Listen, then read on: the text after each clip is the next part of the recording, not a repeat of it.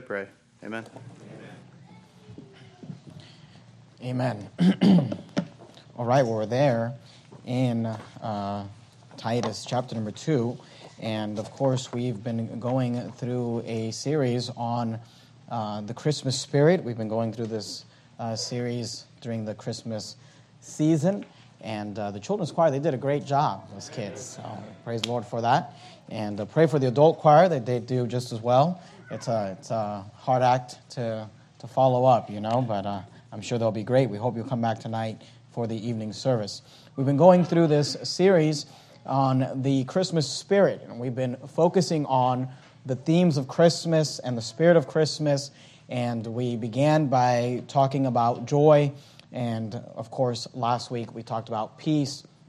And this morning, I want to speak on the subject of hope. When you think about Christmas and you think about the spirit of Christmas and the theme of Christmas, these are words that commonly come up: joy, peace, hope. And today I'd like us to look at this idea of hope.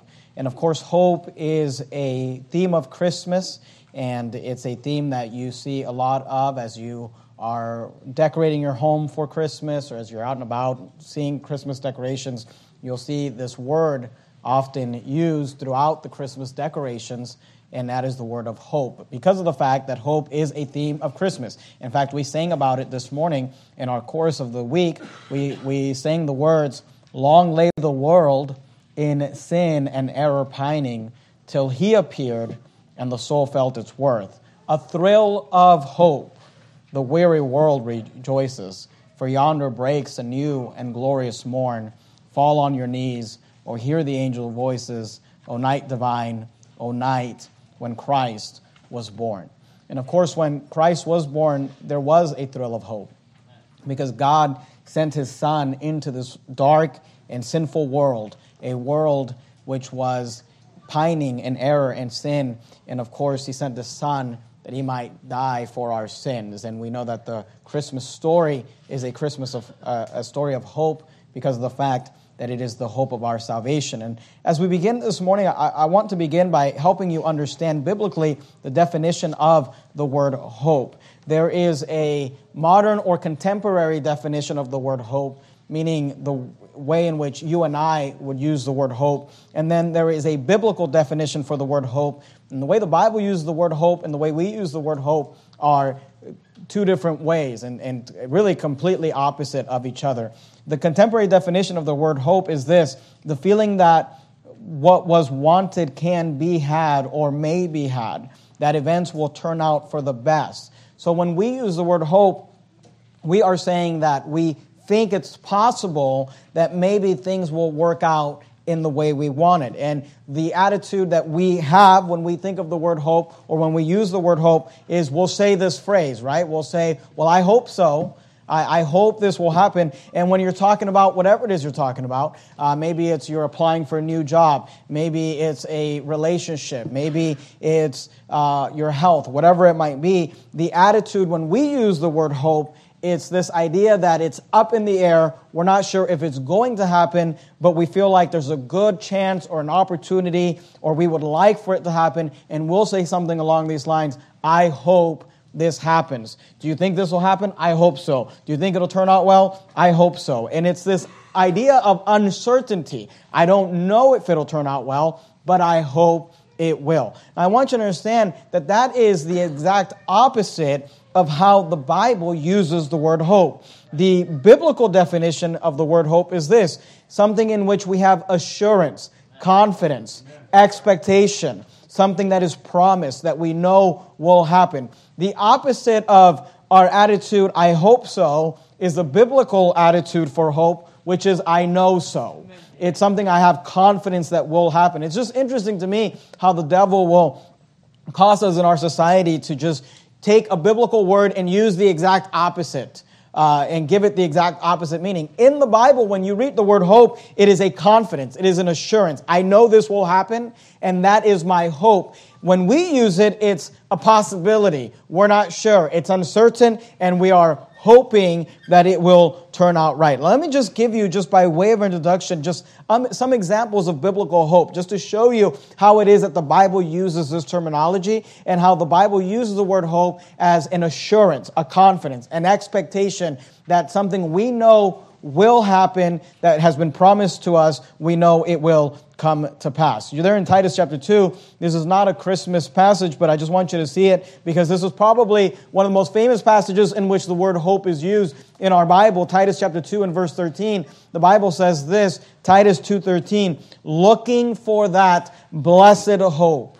And this term is a very well-known term in our Bible, a reference to the blessed hope. You say, what is the blessed hope? Notice the Bible says there, looking for that blessed hope and the glorious appearing of the great God and our Savior, Jesus Christ. By the way, I'm not preaching on this morning, but that's a great verse right there on the deity of the Lord Jesus Christ. He is our great God and our Savior, Jesus Christ. But I want you to notice that here the word hope is used in reference to the second coming of Christ. We are looking for that blessed hope and glorious appearing of the great God and our Savior Jesus Christ.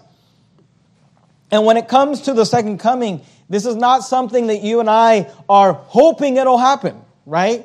We don't know if Jesus is going to come back, but we sure hope He does. It's possible He might. We're not sure. It's up in the air. No, that's not the way the Bible uses this word. When the Bible says that we are looking for that blessed hope, what we are saying is that we have an assurance, a confidence, an expectation that Jesus will return to this earth, that He will set up His millennial kingdom on this earth. It's not a hope so, but it is our blessed hope because we know so. We know that He is coming. So we see there the hope of the second coming. Let me give you another example. You're there in Titus. Go to 1 Thessalonians chapter number 4, if you would. 1 Thessalonians, if you're there in Titus, if you just go backwards past the books of 2nd and 1 Timothy, past the book of 2nd Thessalonians, into 1 Thessalonians. 1 Thessalonians chapter 4, you're there in Titus. If you just go backwards, 2 Timothy, 1 Timothy, 2 Thessalonians, 1 Thessalonians. 1 Thessalonians chapter 4, look at verse 13. 1 Thessalonians chapter 4 and verse 13. Notice what the Bible says, but I would not have you to be ignorant, brethren, concerning them which are asleep. Here the Apostle Paul is speaking to the Thessalonians, and he is talking to them about people that have passed away, people that have passed on. When the Bible talks about believers dying, it uses the word sleep. It doesn't often use the word dead. It uses the word sleep. And the reason for that is because when a believer dies, their body really is asleep because we have a hope in the resurrection. And one day that body's going to wake up and it's going to resurrect. So here Paul says, but I would not have you to be ignorant, brethren, concerning them which are asleep, that sorrow, he said, notice what he says there, that ye sorrow not. So he's telling them, I know you've got loved ones that have passed, but I want you to sorrow not even as others which have no hope. And I want you to notice that here Paul is referring to the hope of being reunited one day with our loved ones in heaven. And he's telling them, look, I know you've had people that have passed on, but you do not need to sorrow as those which have no hope. And what he's saying is this, that when unbelievers have unbeliever family members and friends die, for them, there is no hope. But for us who believe and have confidence in Christ, we have a hope that we will be reunited one day. And I want you to, again, to just notice the fact that when the word hope is used here, it is not this hope so, like I hope to see you one day. No, if I'm saved and you're saved and one of us passes, I know I will see you one day. So therefore, we do sorrow, obviously, when our loved ones die. But we do not have to sorrow as those which have no hope. You're there in 1 Thessalonians 4. Look at 1 Thessalonians chapter 5. Let me give you another example. 1 Thessalonians 5. I'm just giving you some examples to show you how the word hope is used in the Bible, and it is this confidence, this assurance, this expectation. It's used in regards to the second coming of the Lord Jesus Christ, our blessed hope. It's used in regards to our reunion with loved ones in heaven. We're told that we do not have to sorrow as those which have no hope. But the word hope is also used in regards to our salvation. 1 Thessalonians 5 and verse 8, Notice what the Bible says, but let us who are of the day be sober, putting on the breastplate of faith and love, and for an helmet, notice these words, the hope of salvation. See, salvation is a hope in the Bible. And remember that the biblical definition of the word hope is an assurance, an expectation. These things have I written unto you that believe on the name of the Son of God, that ye may know that ye have eternal life. For most so-called Christians out there who are trusting in their works to save them, their salvation is a modern hope. I hope so. We will oftentimes ask people, we knock on their doors, we ask them, do you know for sure if you died today? Are you on your way to heaven? Oh, I sure hope so. I hope I'm good enough. I hope I make it. Well, listen to me. You can get rid of that modern hope and get a biblical hope and know that you're saved when your faith is in Jesus Christ. Amen. The Bible calls salvation a hope, and it's not a hope so. It is an assurance, a confidence, an expectation that we know that we're saved. Go with me, if you would, to the book of Ephesians. Ephesians chapter number 2. If you go backwards, just keep going backwards in your Bible. You have 1 Thessalonians. You go past Colossians, past Philippians, into the book of Ephesians. Ephesians chapter 2. Let me just show this to you. And again, this is all by way of introduction. This idea of hope. I just want you to understand how the Bible uses it. It uses it in regards to salvation. It uses it in regards to our reunion in heaven with loved ones. It uses it in regards to the second coming. Notice here Ephesians 2:11, continuing with this idea of hope regarding salvation. Notice what the Bible says about unbelievers. Ephesians chapter 2 and verse 11. Wherefore remember, this is Paul speaking to the church at Ephesus. He's talking to believers, but he says, I want you to remember that ye being in time past. He says, I want you to remember before that ye being in time past Gentiles in the flesh, who are called uncircumcision by that which is called the circumcision in the flesh, made by hands. Notice verse 12, that at the time ye were without Christ. He's talking about before you were saved. And look, this is true of the Ephesian believers, and it is true of you and I today. That at the time ye were without Christ, being aliens from the commonwealth of Israel and strangers from the covenants of promises. He's referring to the time before you were saved. Notice what he says. He says, having no hope and without God in the world. Isn't that a true statement? Those that are without God really have no hope. Having no hope. And again, the idea here is not of having no hope like, I hope so. It's having no hope like no confidence, no assurance, not knowing, having no hope and without God in the world. Go with me, if you would, to the Old Testament book of Proverbs.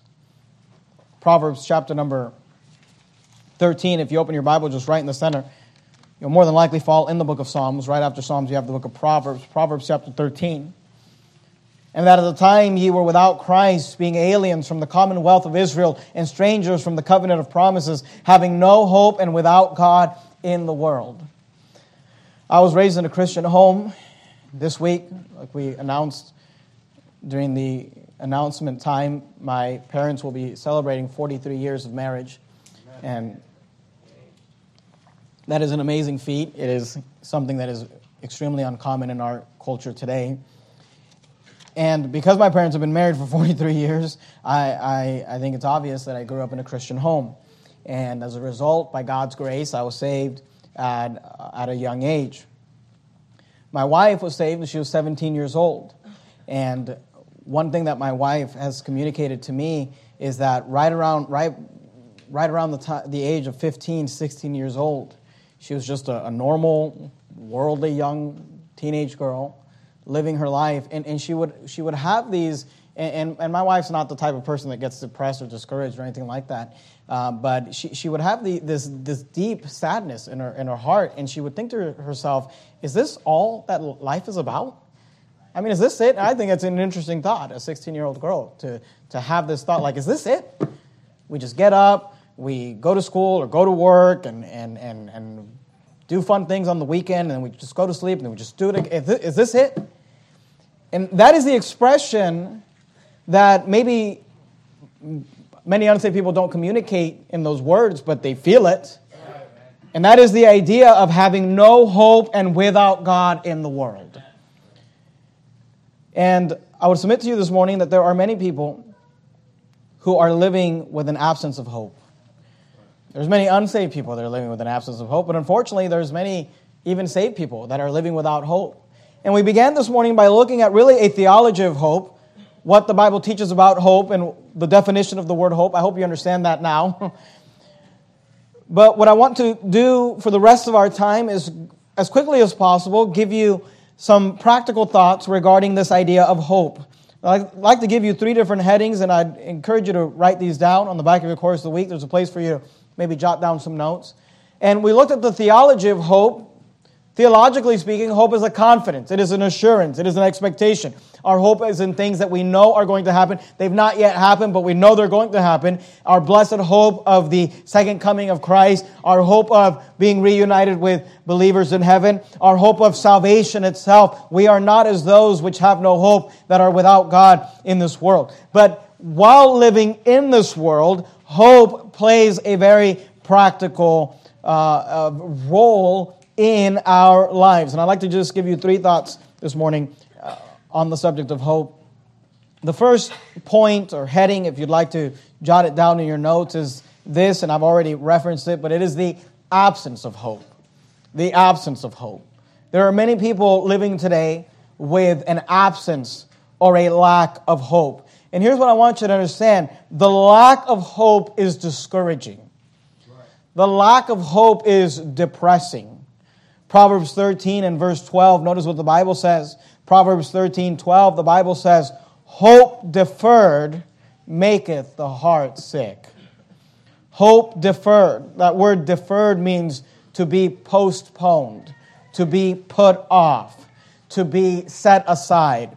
Hope deferred, the Bible says, maketh the heart sick. You say, what does that mean? That means when you feel as though you've lost hope, when you feel like there was hope for a situation, whatever it might be, there was this hope, and then you realize or you come to the understanding that that hope has been deferred, that there is actually no hope, that there's hopelessness. Hope deferred, the Bible says, maketh the heart sick. Notice the rest of the verse. But when the desire cometh, it is a tree of life.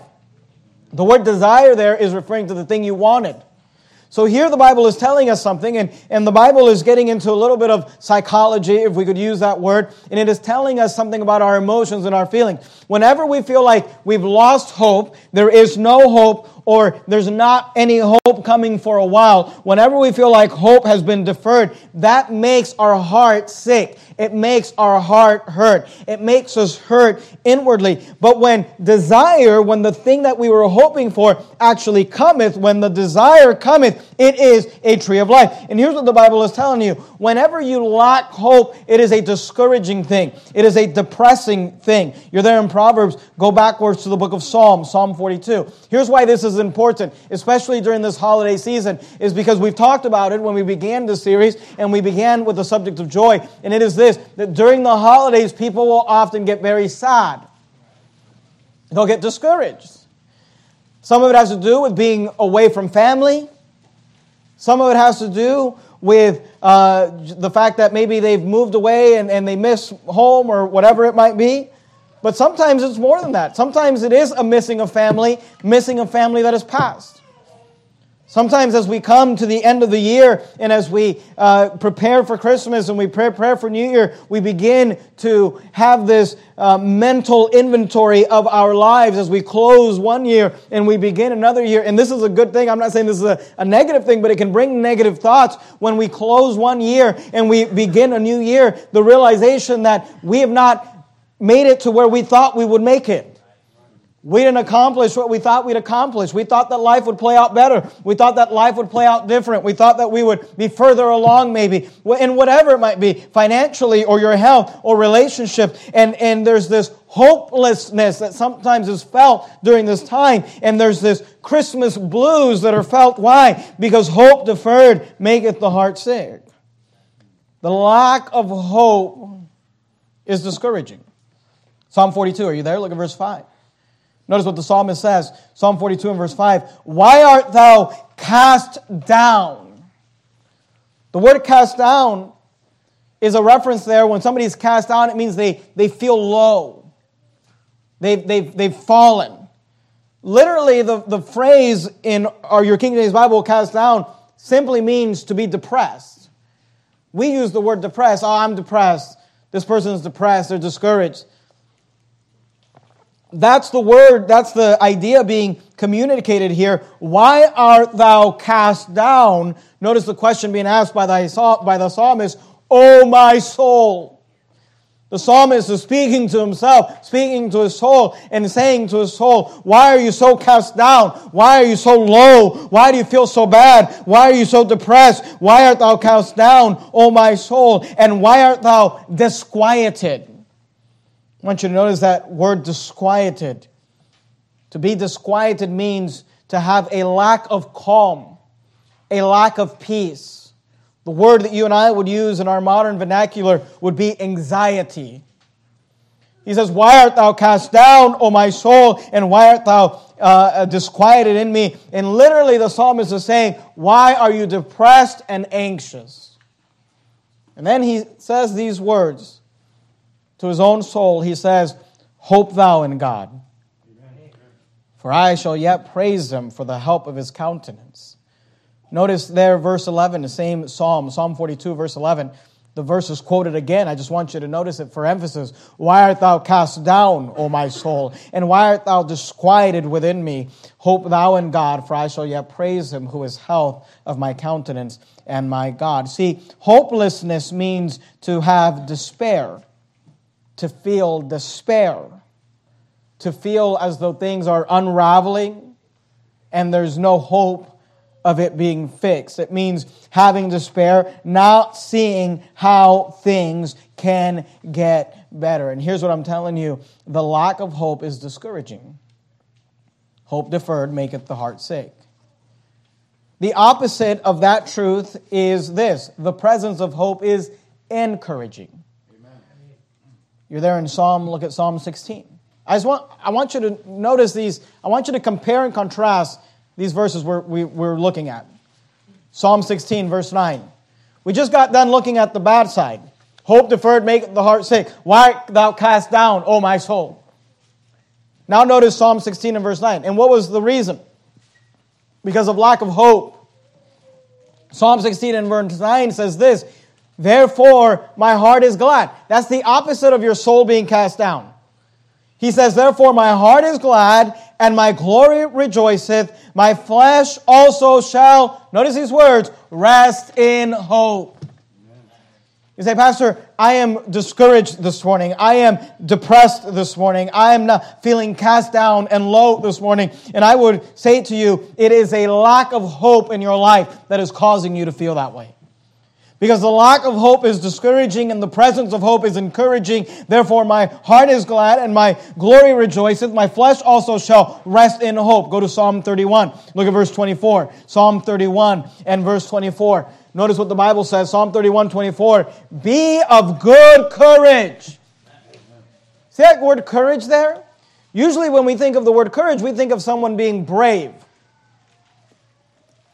And that is definitely true. The word courage means to be brave, to face your fears. But I want you to notice how the word courage is very close to this word, encourage. Or to be encouraged. Why? Because when somebody is discouraged, that means that they are without strength. It means that they feel weak. Their soul is cast down. When they are encouraged, it means they are given strength. It means they are raised up.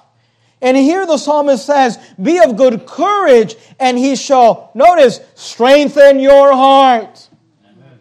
Why? Because your soul is cast down. He says, be of good courage, and he shall strengthen your heart. All ye that, don't miss it, hope in the Lord. Notice the connection between hope and courage, hope and strength, and lack of hope and discouraged. Lack of hope and being disquieted. Lack of hope and being cast down. Go to Psalm 146. We're in Psalms, so it should be easy to find. Psalm 146, look at verse 5. Psalm 146 and verse 5. I just want you to notice this. Psalm 146 and verse 5. Notice what the Bible says. Happy is he. Isn't that what we want? Isn't that how you want your life to be described? Happy is he that hath the God of Jacob for his help. Notice these words, whose hope is in the Lord his God. See, the Bible is clear. When we talk about this idea of the absence of hope, the Bible is clear about the fact that the lack of hope is discouraging and the presence of hope is encouraging. You're there in Psalms. Go with me, if you would, to the book of Job. If you go backwards, just past the book of Psalms into the book of Job, Job 31. While you turn there, let me just read to you a couple of passages from the New Testament. I'd like you to go to Job, but I'll read to you from Acts and then from Romans. Acts 2:26. Therefore did my heart rejoice, and my tongue was glad. Moreover, also my flesh shall rest in hope. Romans 12:12. Rejoicing in hope. Patient in tribulation, continue an instant in prayer. You say, I'd like to rejoice this holiday season. You need hope. The Bible says, therefore did my heart rejoice, and my tongue was glad. Moreover, also my flesh shall rest in hope. So we begin this morning by talking about the absence of hope. The lack of hope is discouraging, and the presence of hope is encouraging. Now, maybe you're sitting here this morning, and you're listening to me, and you're saying, yes, I understand. I'm living what you're saying. But though you are telling me something that I already know, and maybe I've not communicated that in my own mind and my heart, I understand that it is the lack of hope that brings discouragement. It is the lack of hope that makes my soul cast out. It is the lack of hope that makes me anxious and disquieted in my heart. I understand that. Thank you, Pastor, but you've not yet helped me. What am I supposed to do about it? And for that reason, the second heading in the sermon, we began with the first heading or thought, the absence of hope, because we need to understand the role that hope plays, practically speaking, in our lives. A lack of hope is discouraging. The presence of hope is encouraging. Here's the second heading or the second point, and it is this. Let's talk about the acquiring of hope. Because if the lack of hope is discouraging and the presence of hope is encouraging, then the next question should be, well, then how do I get some hope? How do I acquire hope? How can I get hope so that I will be encouraged and not discouraged? Well, let's begin with this. A lack of hope comes from having hope. Please don't. I realize this is not deep, but it's just something we need to hear. A lack of hope comes from having hope in the wrong things. See, if you're here this morning and you say, my soul is cast down and my heart is disquieted, I'm depressed and discouraged because I have no hope. That's true. You have no true hope. But let's just make something clear, and it is this. It's not that you don't have hope. It's that you had hope in the wrong thing. Right. Having hope in the wrong thing has left you hopeless. Right. Lack of hope comes from having hope in the wrong things. Let's just talk about a couple of those. Job 31, verse 24. Are you there? Job 31, 24. Job 31, 24. Notice what Job says here. And remember, Job has gone through a difficult time in his life here in the book of Job. Job 31, 24. If I have made gold my, don't miss it, look at it, hope. If I have made gold my hope, or have said to the fine gold, thou art my confidence. Now notice how Job uses the words hope and confidence interchangeably. Why? Because the biblical definition of the word hope is confidence, assurance, expectation. Job says, look, I understand why I would be discouraged if I have made gold my hope, or I have said to the fine gold, thou art my confidence. He said, look, if I have put my hope in gold, what is he talking about? He's talking about money. He said, if I put my hope in gold, if I put my confidence in silver, if I put my hope in the dollar, and look, some of you are really cast down. Let me put it this way. Some of us, let me include myself, it's easy to get really cast down when you start thinking about the economy. Start thinking about inflation. Start thinking about the stock market. Start thinking about the economy and the possibility of things not going well in this coming year. And here's all I'm telling you. There's lots of people that are feeling hopeless about their financial situation, hopeless about their career situation, hopeless about their housing situation. They're not feeling very hopeful. But let me tell you something. Those things were never meant to give you hope. You're not supposed to find your hope in the stock market. You're not supposed to find your hope in the real estate. You're not supposed to find your hope in your investments. Hey, if you put your hope in those things, you're putting your hope in the wrong place. The hope of things will leave you hopeless. But let me say this. You're there in Job. Go back to Psalms if you would. Because remember, the biblical term for the word hope, the biblical definition of the word hope is the assurance, the confidence, the expectation of something that is promised, something that will happen. We know so. That's why Job said, I've made gold my hope. Find gold, thou art my confidence. He used the word hope and confidence synonymously because that's what the word hope in the Bible means. Confidence, assurance, expectation. And I'm here to tell you that the lack of hope comes from really not a lack of hope, but it is a having hope in the wrong things. If you put your hope in things, they will leave you hopeless. If your hope is in what you drive and you buy some new vehicle to drive, you'll feel good for like a day. Or depending on how shallow you are, a month, I don't know, a year. But I'm here to tell you something. Eventually, it'll get old. No brand, no clothes, no real estate, no toy, nothing you can own in this world is meant to make you happy. Having hope in things will leave you hopeless. But let me say this as well. Having hope in people will leave you hopeless. Psalm 118 and verse 8, notice what the Bible says.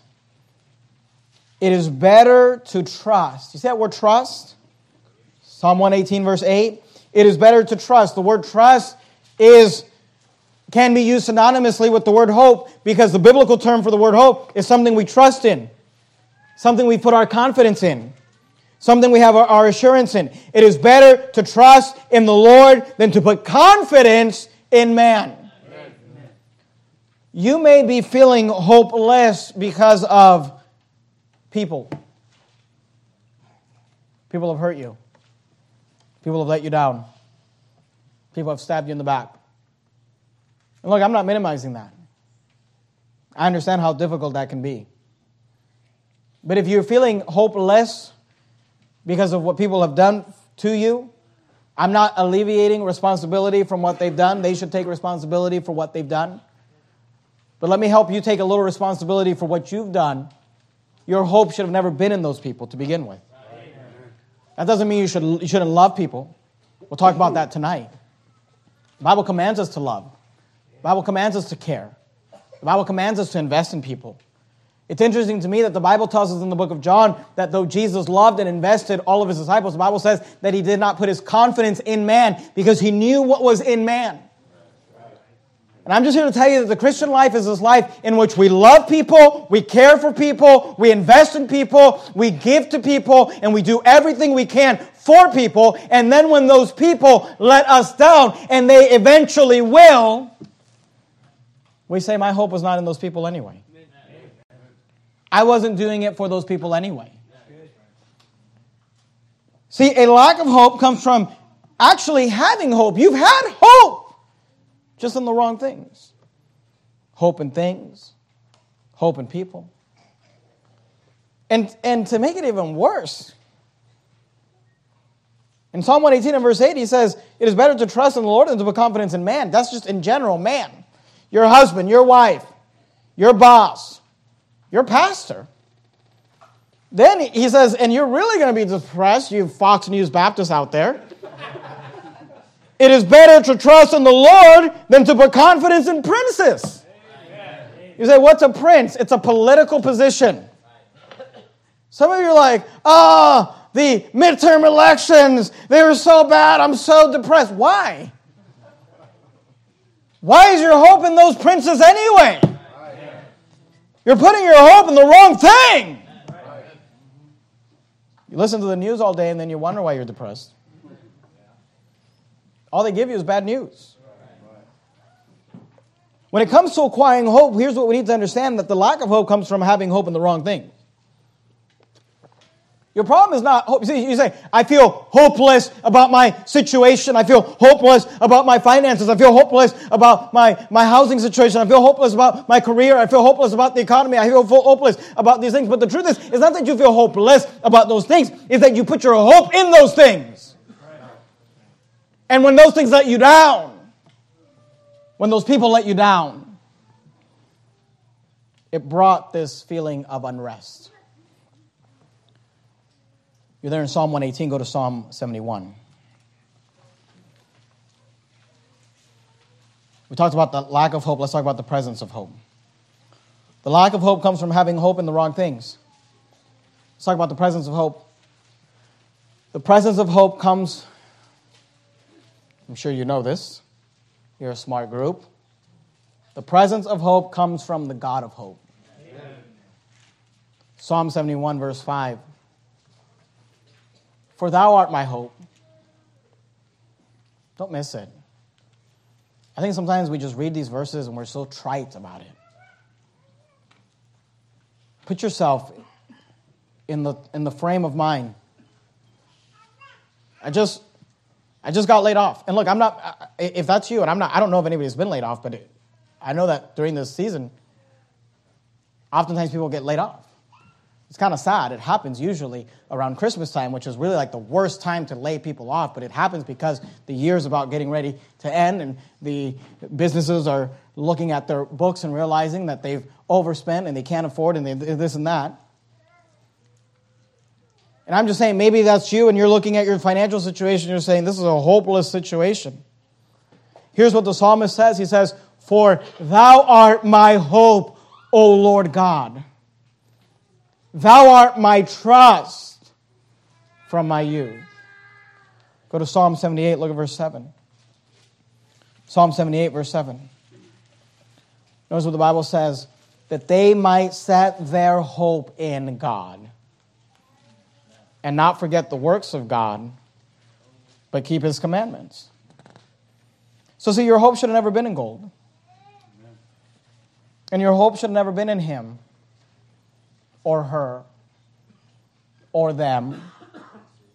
Your hope should have always been in the Lord God. Amen. That they might set their hope in God and not forget the works of God, but keep His commandments. See, the source of hope comes from the God of hope. Keep your finger right there in Psalms. We're going to come back to it. If you can just keep your place right there in Psalms. Go with me to the book of Romans, Romans chapter 15. In the New Testament, you have Matthew, Mark, Luke, John, Acts, Romans. Romans chapter 15. Keep your place in Psalms. We're going to come right back to it. And then go with me to the book of Romans. And I'm going to ask you to keep your place in Romans as well, because we're going to leave it and we're going to come back to it. Romans chapter 15. Matthew, Mark, Luke, John, Acts, Romans. Notice what the Bible says, Romans 15:13. The Bible says, now the God of hope. See the word of there? The word of speaks to source. It's where it comes from. He's the God of hope because He's the source of hope. Amen. Hope comes from God. Now the God of hope, notice, doesn't this sound like our Christmas series that we've been going through? Now the God of hope fill you with all joy.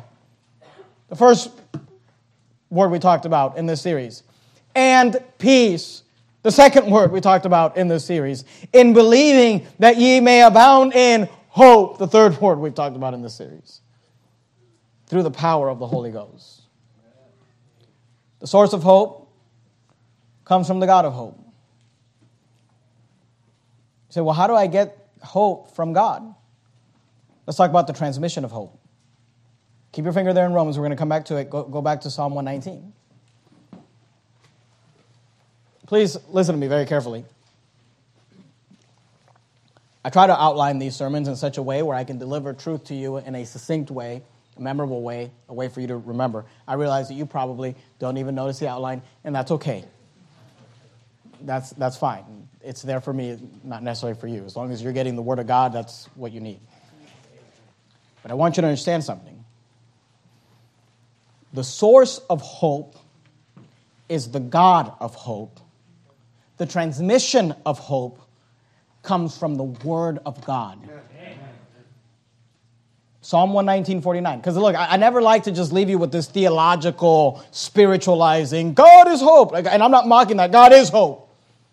But how do I get that? How do I get the God of hope to put hope in my heart? How do I get the God of hope to transmit hope into my life? Psalm 119:49. Remember the word unto thy servant. Notice these words. Upon which thou hast caused me to hope. Amen. So how do I get hope? You get it through the word of God. When you remember the word, what word? The word which thou hast caused me to hope. The word in which you've caused me to hope. Psalm 119, you're there, look at verse 81, same psalm, Psalm 119, 81. Notice what the Bible says. Psalm 119, 81. My soul fainteth for thy salvation, but I hope in thy word. Psalm 119, 114, verse 114, same psalm. Psalm 119, verse 114. Notice what the Bible says. Thou art my hiding place and my shield. Notice these words. I hope in thy word.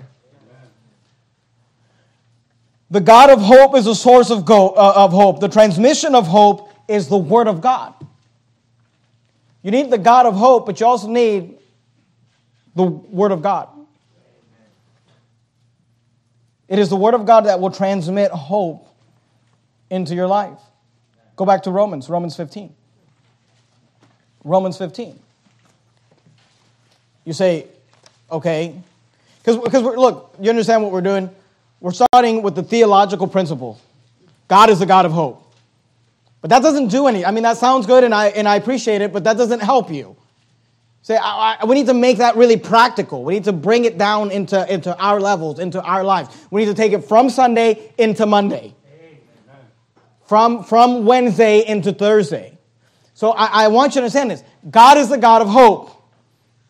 We need the hope of God. There's a mode in which this hope should be transmitted to us.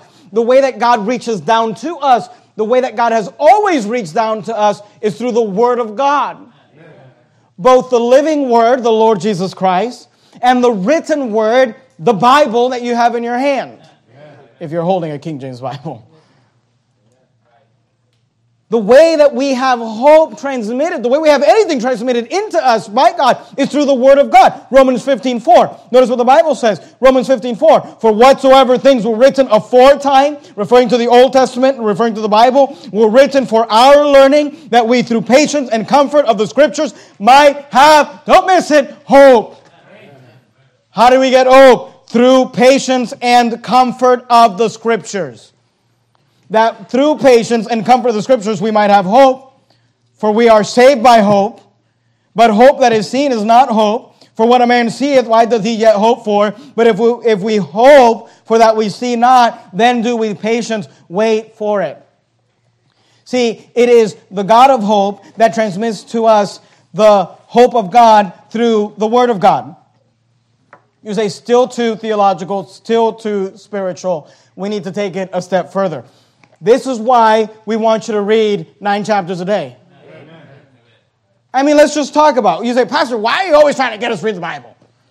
Give us this chart, then you tell us you're going to put our name on this plaque over there, and I kind of feel like you're pressuring us. I kind of feel like you're pressuring us to read the Bible. Well, let me let you know a little secret. I am. Amen. I'm pressuring you. I'm peer pressuring you to read the Bible. You didn't care when they were peer pressuring you to smoke pot. Right. But for some reason, when somebody peer pressures you to do something good, all of a sudden, I'm a bad guy. Hey, if that makes me a bad guy, the equivalent of a jerk on the street corner, let me pressure you into doing something. Read your Bible. Amen. Put your name on this thing. You say, well, Pastor, because my name was there 1 year, and my name was within 1 year, but then there was that 1 year I got backslidden, and my name's not there, now I'm embarrassed. Well, don't get backslidden. Read the Bible. Now everybody's going to go look, oh, what names are missing here? Tells you the story of their lives. Look, I'm telling you, you say, why do you read the Bible? Here's why. Because some of you are so discouraged about the economy, and so discouraged about the president, and so discouraged about this and that, and your wife and your husband, and that relationship, and this relationship, and all these things going on. And here's how it's supposed to work. Those things are discouraging. They're depressing. They make us down. Our soul is cast down. Our heart is disquieted. And then you open your Bible, you read the Bible, and you realize, I wasn't supposed to be hoping in that anyway. You open your Bible and you read your Bible, and when you close your Bible, nothing has changed. The economy's still bad, but you're reminded that you're on your way to heaven. You're reminded that there are some things more important than gold and silver and people. There are things that are worth powerful things in the Word of God. Amen. The way that God transmits His hope to us is the Word of God. So you say, I'm discouraged. Come back tonight. You say, why? For more Word of God. Amen. You say, I'm discouraged. Pick one of these charts up and decide you're going to read the Bible. Why? For the Word of God. Because as you read the Word, as you study the Word, as you learn the Word, as you apply the Word, it begins to create hope in you. And some of those other things may or may not change, but it doesn't matter because you changed. Because your heart changed. We talked about the absence of hope. We talked about the acquiring of hope. But very quickly, go back to Romans if you would, Romans chapter 4.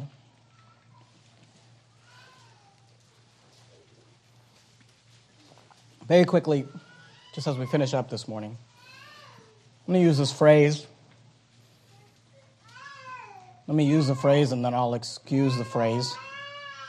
Let's talk about the audacity of hope.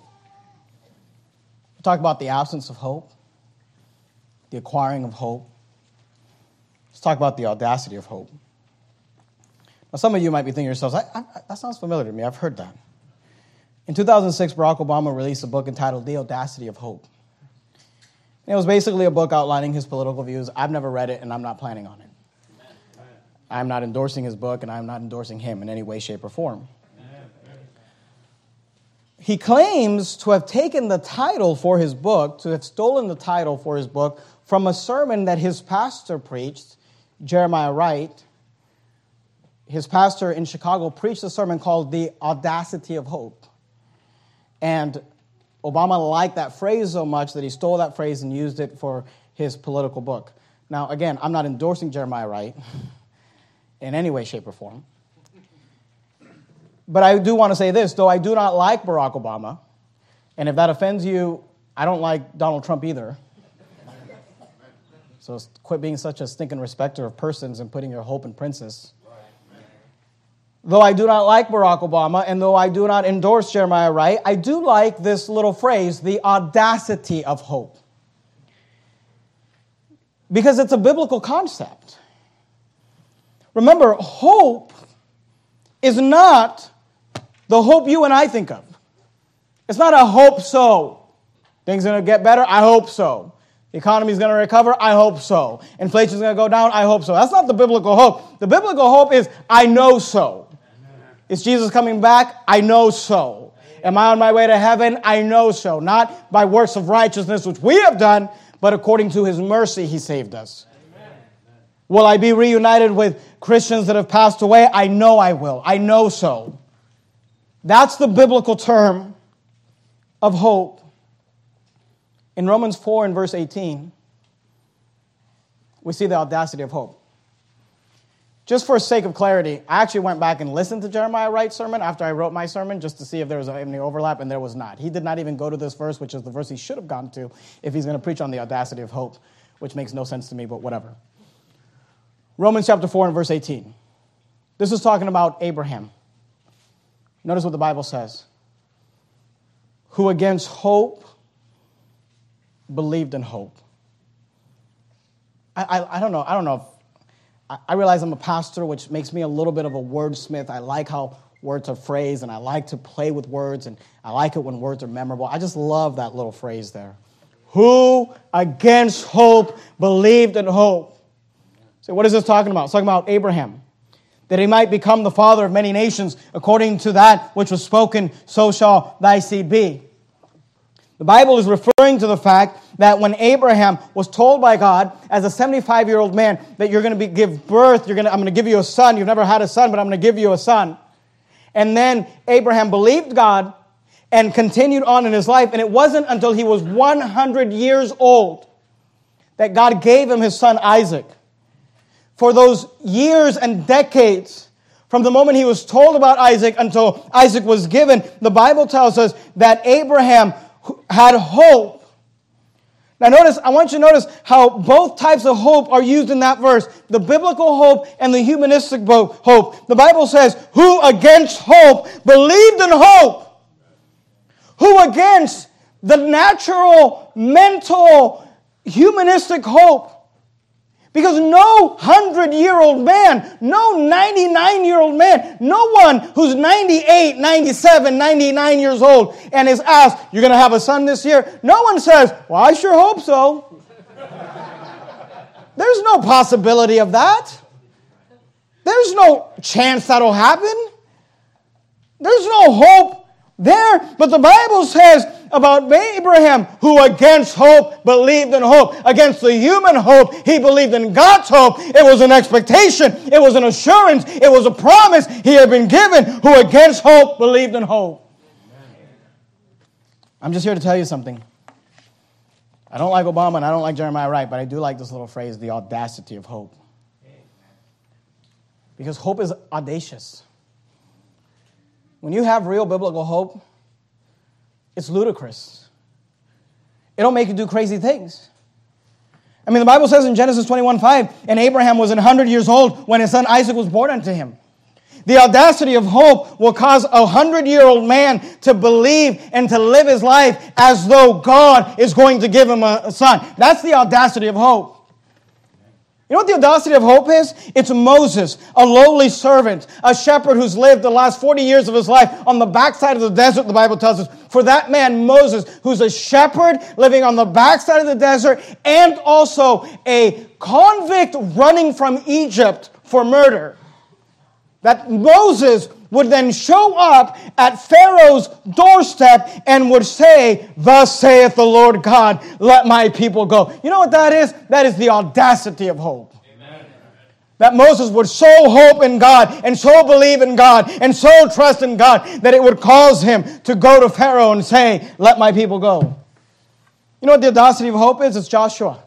Amen. Taking a group of people that had been enslaved for hundreds of years, having them cross the Jordan River, and then finding the biggest city that they've fought, Jericho, with massive walls. We're told that the walls of Jericho were not just walls like you and I think. There were these fortresses, really. The walls themselves had lanes in them for them to be able to drive carriages up through the walls and into different parts of the city. And for Joshua to take his group of ex-slaves, walk up to those walls, walk around that wall, not once, but twice and thrice and 4 times and 5 times and 6 times and 7 times, and on the 7th time, walk around it 7 times and then shout, and the walls come tumbling down. That's the audacity of hope. The audacity of hope is Gideon taking 300 men and going to battle against an innumerable number of Midianites. With no swords and no weapons. The audacity of hope is a little boy named David grabbing 5 stones and going to battle against a great giant Goliath. That is the audacity of hope. Amen. When your hope is in God, your expectation is in God, when your belief is in God, there's an audacity of hope. But you won't get that when your hope is in politicians. You won't get that when your hope is in the economy. You won't get that when your hope is in your favorite sports team or your favorite sports car. You won't get that. You can only get that from God. Amen. Go to Hebrews chapter 6. We'll finish up. We're done. We're done right here. Hebrews chapter 6, if you would. You start at the end of Revelation and go backwards. You have Jude, 3rd, 2nd, and 1st John, 2nd and 1st Peter, James, Hebrews. Hebrews chapter 6. Sometimes I ask the question.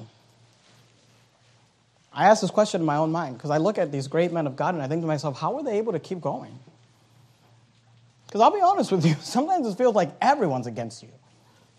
I'm not talking about our church family. I'm talking about us against the world.